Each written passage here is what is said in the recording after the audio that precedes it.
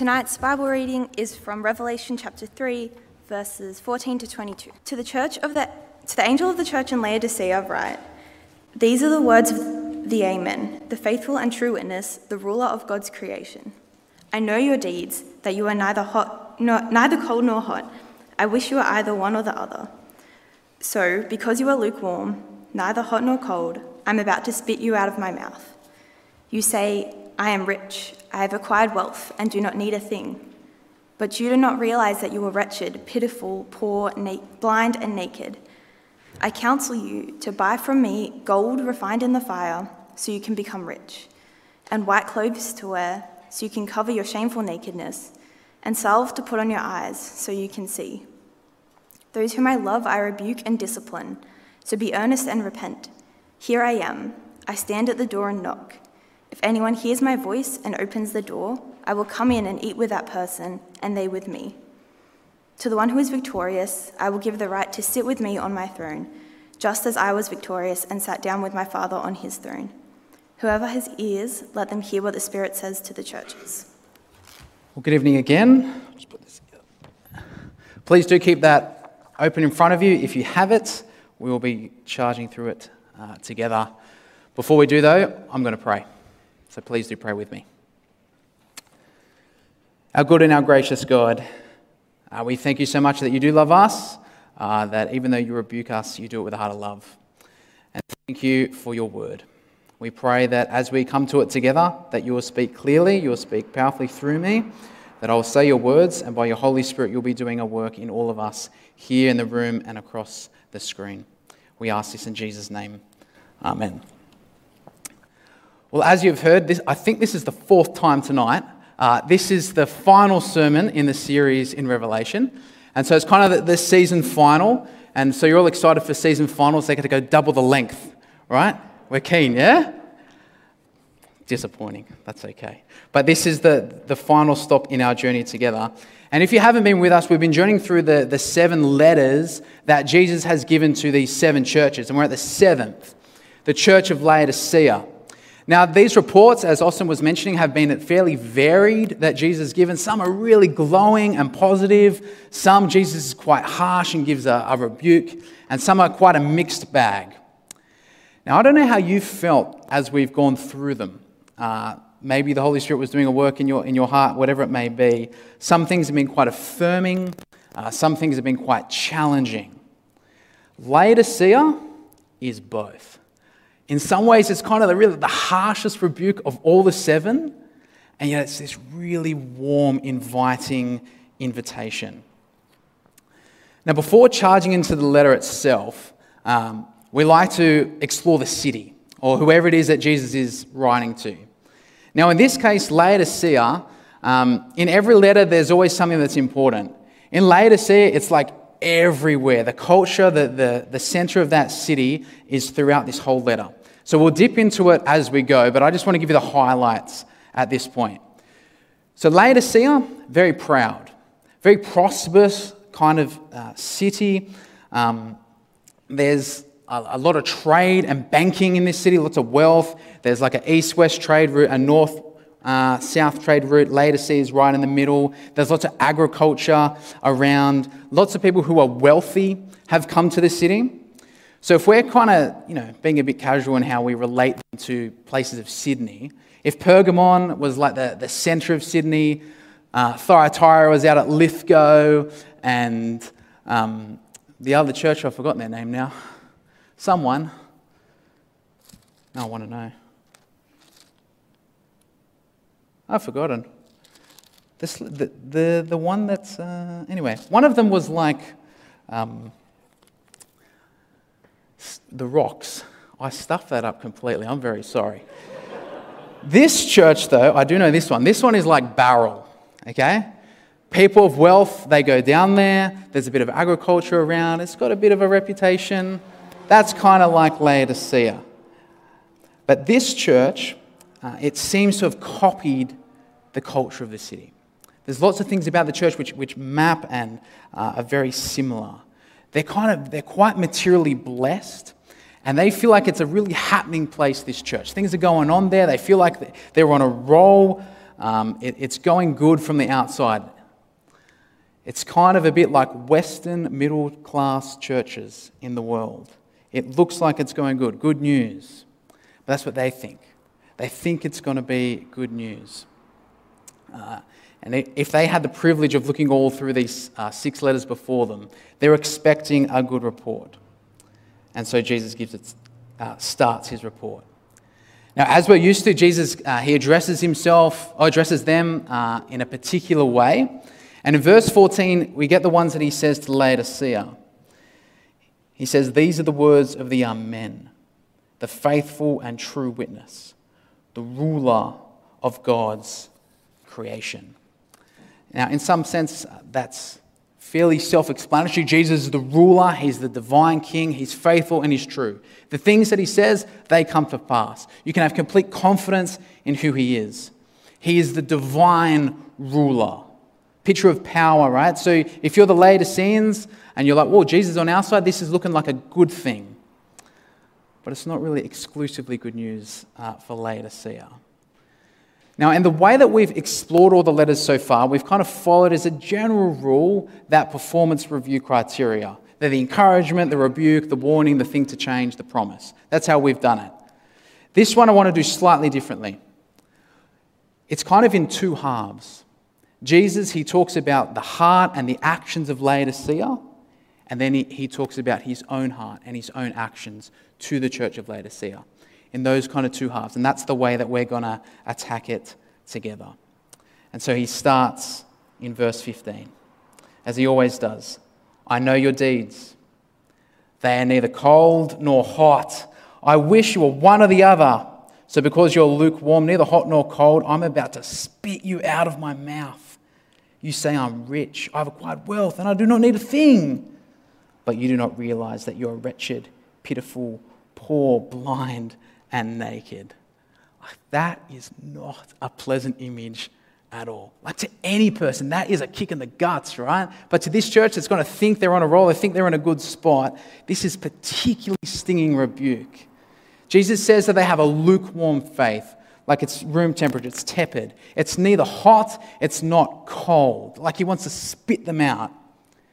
Now, I don't know about you what kind of image that creates for you, or what you kind of think the general interpretation of that is. If you haven't heard it before, or like when I read it the first time, it kind of sounds like Jesus wants them to be like on fire for him, or like not at all, against him. It kind of sounds like that. You're fence sitters, Laodicea, be one or the other. But that's not what's going on here. That doesn't really sound like the character of Jesus. He doesn't want people to be against him. He has a heart that all people can be saved, that all people will come to him. So there must be something else going on here. And he also seems to say that hot and cold are desirable. Hot and cold are good things, but the lukewarm is what's bad. The way to understand this well is knowing what's going on in the city. So as I was saying, there's particular things about the city which are really important, and the water supply is maybe the most. So Laodicea didn't have a water supply of its own. It had to get it piped in, and you can see a picture of the aqueduct there. And it got it from 2 sources. The first one was from Colossae, which is, Paul wrote a letter to the Colossians. That's what that city's about. Anyway, they had really cold, crisp, clear, lovely drinking water. To steal Tim McBride's quote, they're like the Mount Franklin of the ancient world. Right? That's Colossae's water. The second place they got their supply from was Hierapolis. And that place had really hot water, hot springs, right? Wonderful places to bathe in and rejuvenate your body. Kind of like if you've had a really long, hard week here, whatever it may be, and you get in a bath with the salts and you're sitting there and just relax, right? That kind of good image of hot water. That's Hierapolis. But by the time the water gets to Laodicea, from all those kilometers away, the water's lukewarm. And it gets through the aqueducts, and it's filled with lime and sediments and all sorts of things which make it yuck. So if you were to drink the water at Laodicea straight like that, you want to spit it out. Lukewarm, contaminated water. If we're going to put it in like our kind of understanding, it's a bit like coffee. People love coffee, right? Yeah? Come on, Rowan, I know you do. Thank you, mate. But with coffee, right, and as a general rule, you can have it hot, preferably a cappuccino with chocolate on top, or you can have an iced coffee, right? Now, I know if you're a coffee connoisseur, there's lots of variations, but you bear with me here. Hot coffee or iced coffee. But if it's lukewarm, and particularly if you add salt to it, yuck, right? You want to spit it out. Jesus is saying, Laodicea, you're like that. You are lukewarm. You are like lukewarm salted coffee that I want to spit out of my mouth. Useless, disgusting, like good for nothing. Their faith is not achieving any kind of purpose. The cold water, the hot water achieves a purpose, but their faith is not. Jesus is saying, yeah, I see your deeds, Laodicea. I see your ministry. I see your gatherings. I see the way you live your life in the city, and it's certainly not displaying me. That's a harsh rebuke. And in verse 17, he cuts right to the heart of things, to the real issue of what's going on. And he says, just to repeat it, you say, I'm rich, I've acquired wealth, and I do not need a thing, but you do not realize that you're wretched, poor, blind, and naked.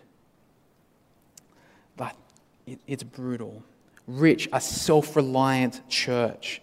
Think they're glorious, but they're really not. Are any of you familiar with the children's story, The Emperor's New Clothes? Couple? Yeah, that's good. If you haven't, it's a children's story from almost 150 years ago now. But the plot goes that there's this emperor who gets approached by some swindlers who pose as weavers. And the weavers say, oh, we're going to produce this wonderful garment for you that's going to be glorious and majestic, but only those who are wise are going to be able to see it. Those who are fools can't see whatever you're wearing. It's invisible to them. And the emperor thinks, oh yeah, this is a wonderful idea, I'll go with that. And so they fake make the garment, they put it on him, and he parades around the street.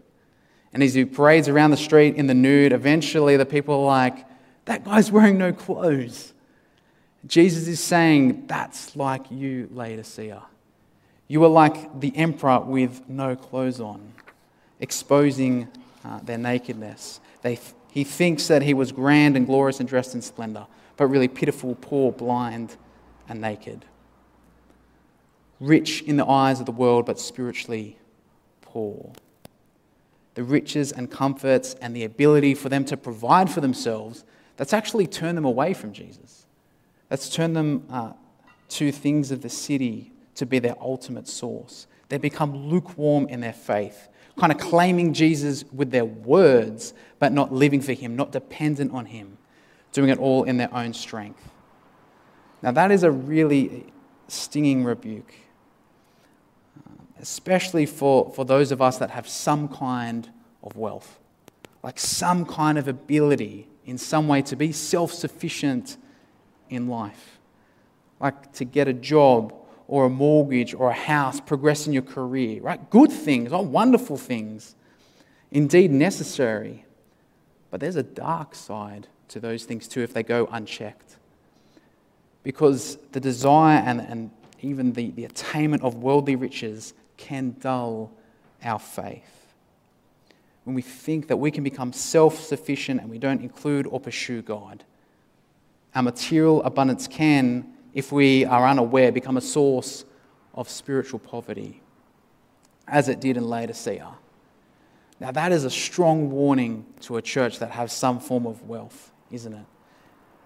Prosperity and the ability to provide can make us blind, rich in the eyes of the world, but spiritually poor, meaning that we act in a way that's self-sufficient outside God.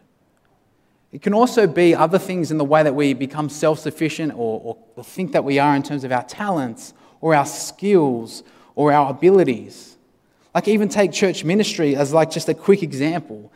Jesus is rebuking Laodicea because they're not living out kingdom work. They're looking like they're doing it, but they're not actually living it out. They're focused on their own resources, completely reliant on the way that they can lead and serve others themselves.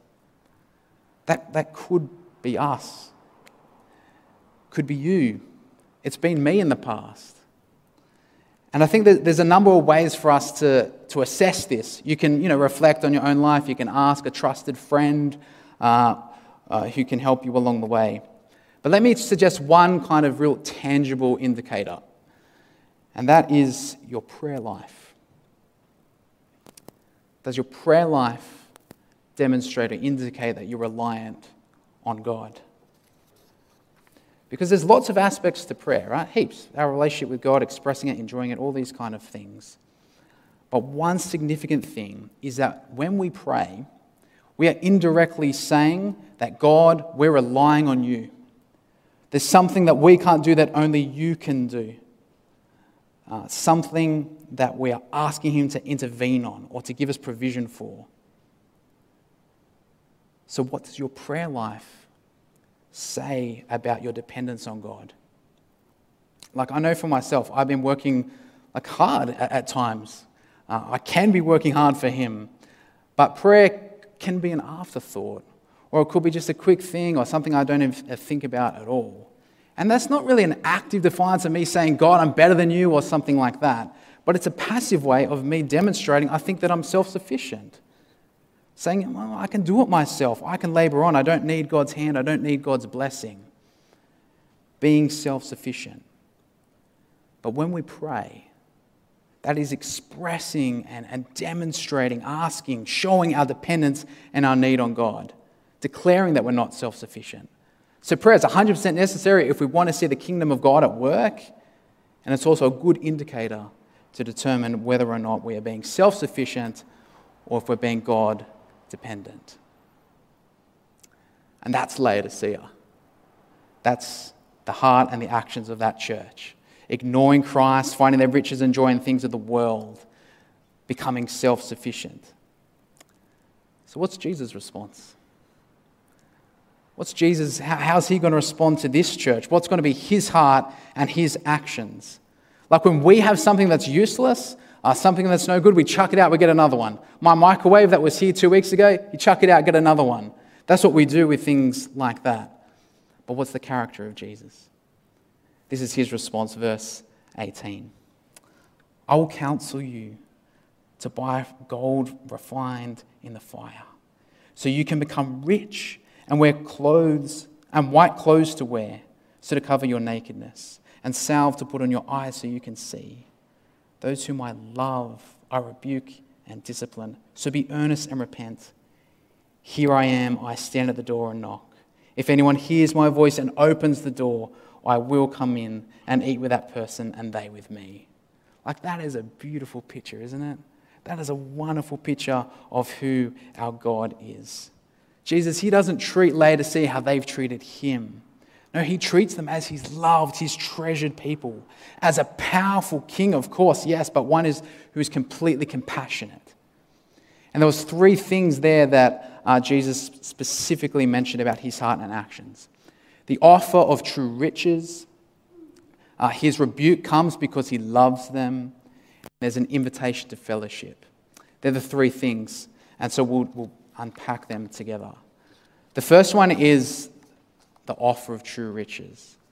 Jesus, right, he's called them before, he's called them out and said, you are like the emperor with new clothes, no clothes on at all. But he doesn't do that because he wants to laugh at them. He doesn't do that because he wants to scoff at them. He does that because he wants to highlight their need. Highlight that they need something to change, to turn back to him, and he can offer them something greater. Now, Jesus, in verse 18, he counseled them to buy 3 things. And to put it in, or he puts it actually in language that makes sense to them, to their city. So to a city that's like full of banking and wealth and trade, gold, he says, no, in Christ, in me, you can find true riches, perfect gold, refined in the fire. To a city which has a prestigious industry of black wool. That was what was going on in the agriculture around. Christ says, oh, I can give you something greater, pure, white, glorious clothes. And to a city which is known for its medicine, particularly for the eye, soothing the eye, fixing some of the ailments that can happen there. Jesus says, I can actually make you see clearly, see properly. Now, of course, these things are all spiritual realities, because in worldly terms, they have money, they have clothes, they're able to see. Yet Jesus is saying they are completely spiritually bankrupt. They are naked, they are blind. But by his grace, he's going to give them the ability to have these things, all that he can give them, not what the city can. See, the Laodiceans, they thought they had it all. But the things that they loved the most, they were actually just poor substitutes. And this is an invitation to discover true riches in Jesus. Because the things of this world, right, they're appealing, they're attractive, they're good. In some parts, we definitely need them. But they don't meet our deepest needs. The true riches come from Christ, not from the city. That brings us to the second aspect of Jesus' character. And the second aspect actually helps us to understand all the rebukes that go on in these letters and to all, really throughout all of Scripture. And that when God rebukes his people, it's because he loves his people. He loves them desperately. That's why he calls them to repent. He's willing and desiring them to change their ways. Like how you think about a good teacher or like a parent. Right? I'm blessed to have two little gorgeous girls who are also incredibly stubborn. And so in our family life at the moment, discipline has become, unfortunately, a regular part of our family life. But I don't discipline them because I get a kick out of it or I enjoy it. They certainly don't enjoy it either. But I discipline my kids because I love them. I want what's best for them. I want them to grow to be all they can be, all that God has intended. And we need to remember this is how God treats us, how God treats his children. But not as like a parent like me. I've stuffed up, I fail. I'm no way a perfect parent at all. But God is perfect in his discipline, perfect in his loving, good at all times. He wants what's best for us. And we need to remember that when it comes to God's discipline. When we read it here, when we sense the work of the Holy Spirit in our heart, we need to remember that it comes from a place of love and ultimately for our good. And then that brings us to the third thing. Verse 20. For those who know Colin Buchanan. Here I am, I stand at the door and knock. If anyone hears my voice and opens the door, I will come in and eat with that person and they with me. There's not a great deal of explanation that needs to happen here, right? We know when you come over to dinner with someone, especially in the ancient world, that was a sign of, you want genuine relationship. You want intimacy in a relationship with that person. Jesus is saying, I want you. Church, I want to have a relationship with you. Jesus, he wants to have a relationship with us. That is his heart. That is his desire. In the preparation this week, I came across this picture, and it might be a little bit hard to see on the screen. Oh, you can kind of make it out. It's called Light of the World. It's painted by a guy named William Hunt in 1853. And this image actually picks up what's called Light of the World, so it picks up a lot of the language in John's Gospel, but particularly this verse here in Revelation 3:20. Now, I'm not much of an art critic, but what is it that you see when you look at that picture? Let me point out a few things for you. Jesus is obviously a king. He comes with his robe, with his crown. He comes to a closed door, a peasant's home. We have a glorious king who's coming to what looks like a peasant's home. Humble, yet glorious. He comes at night, symbolizing the darkness that's going on inside of the person within, the church that is within. The door is covered with ivy, overgrown. Clearly, that door has not been opened for a long, long time. But there is Jesus knocking. There's no handle on the outside. Jesus doesn't barge in. He waits patiently and he knocks. And you just hear him say those words, here I am, I stand at the door and knock. If anybody hears my voice and opens up the door, he will come in and he will eat with that person and they with him. Friends, no matter how many weeds have grown up, no matter how much ivy has taken over the door of your life, no matter for how long, no matter how vehemently we want to hold that door shut, Jesus is knocking at our door.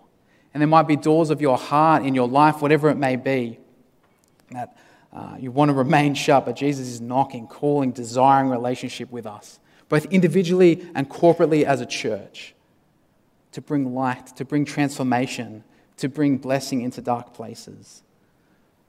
So friends, open the door to the voice of Jesus. Open up your heart, your mind, your soul, your life to Him, the King. He's not a domineering, powerful person that wants to oppress and abuse His power. He's a loving King that uses His power to bless, to show grace and kindness, to shower with spiritual blessings, to take us from death to life. That is our King. That is the blessing of who Christ is. He desperately, He deeply, He desires intimate relationship with us. But of course, relationship with anybody, it takes time to get to the deep levels. And Jesus, He can come in and change our life. But we need to continue to cultivate, to meet with Him. The things of just investing in our walk with God, in our walk with Jesus. So please, can I encourage you individually and us as a church, continue to invest in our relationships with God. Those things like just the basic spiritual rhythms, which are hard to continue to do, the spiritual disciplines, prayer, Bible reading, meeting with other Christians, continuing to serve other people, memorizing scripture, doing ministry together, worshiping God, Father, Son, and Spirit. These things which we experience God and also deepen our relationship with Him. And will continue to grow deeper and deeper. But there's also something glorious to come when Jesus returns. When He comes again and the kingdom is consummated and He ushers in the new heaven and the new earth. And that is where Jesus turns in His promise in verse 21. He addresses all those who are victorious, the ones that have turned from being lukewarm, who have opened the door to Jesus. And He says this about them. To the one who is victorious, I'll give the right to sit with me on my throne, just as I was victorious and sat down with my Father on His throne. This final promise is to share, that Christ will share His reign with us. In many ways, it's similar to kind of many of the promises that He's given to all the churches. The promise that to turn back to Him is worth it. It is worth it to remain in Christ. There is things that are happening for the present moment, but also eternal pleasures and glory and relationship with God in its fullness that will come when He returns. Specifically here, it's that we're going to reign with Christ. He shares it with us. There's more than just blessing in the short term. It's an eternal glory that is to come. Now, friends, this letter, of course, it is a harsh, it is a cutting rebuke. But isn't the invitation warm? Isn't it delightful? This is our King. This is Jesus. He's calling us to embrace dependency on Him and not self-sufficiency. We do have the most glorious, gracious, loving Father and King. He meets us in the person of the Holy Spirit. Just as much as He calls out to those Laodiceans 2,000 years ago, He continues to call out to us today, to us here at Narwee Baptist Church. A call not to ultimately seek after the riches of the city that we live in, that are fading away, but to find our true riches in Christ. So friends, here in our life at Narwee Baptist Church, that threat is going to be there of becoming self-reliant. The threat that makes us that makes us lukewarm in our faith. Things that are going to turn our attention and our affections and our allegiance away from Christ. But for no matter how long or to how far, for how long you've turned away from Christ, He is knocking on the door of us both individually and as a church, inviting Himself in to have deep, intimate, eternal relationship with us. So let me pray. Jesus, You are an amazing King. You are glorious, majestic, You're powerful, yet altogether compassionate and loving. And thank You so much that You stand at the door and You knock, that You invite Yourself to have deep, intimate relationship with us, that we can find true, eternal, spiritual riches in You. God, we ask, by the work of Your Holy Spirit, You continue to transform our heart, continue to turn us to You, and give us hearts that repent and find life. We ask this in Jesus' name. Amen. Tonight we got to explore what are true riches. In Proverbs 11 verses 14 it says, "Wealth is worthless in the day of wrath, but righteousness delivers from death." And where is it that we get this righteousness from? It comes from that relationship with Christ, accepting the offer as he knocks on our door. In Galatians 6 verses 14 it says, "May I never boast except boast in the cross of our Lord Jesus Christ, through which the world has been crucified to me and I to the world." It's my prayer that you all can sing that my wealth is in the cross. And we get this opportunity to sing that right now. So please, as a church, may we sing and sing joyfully that our wealth is not in ourselves or in worldly possessions, but it's in the cross.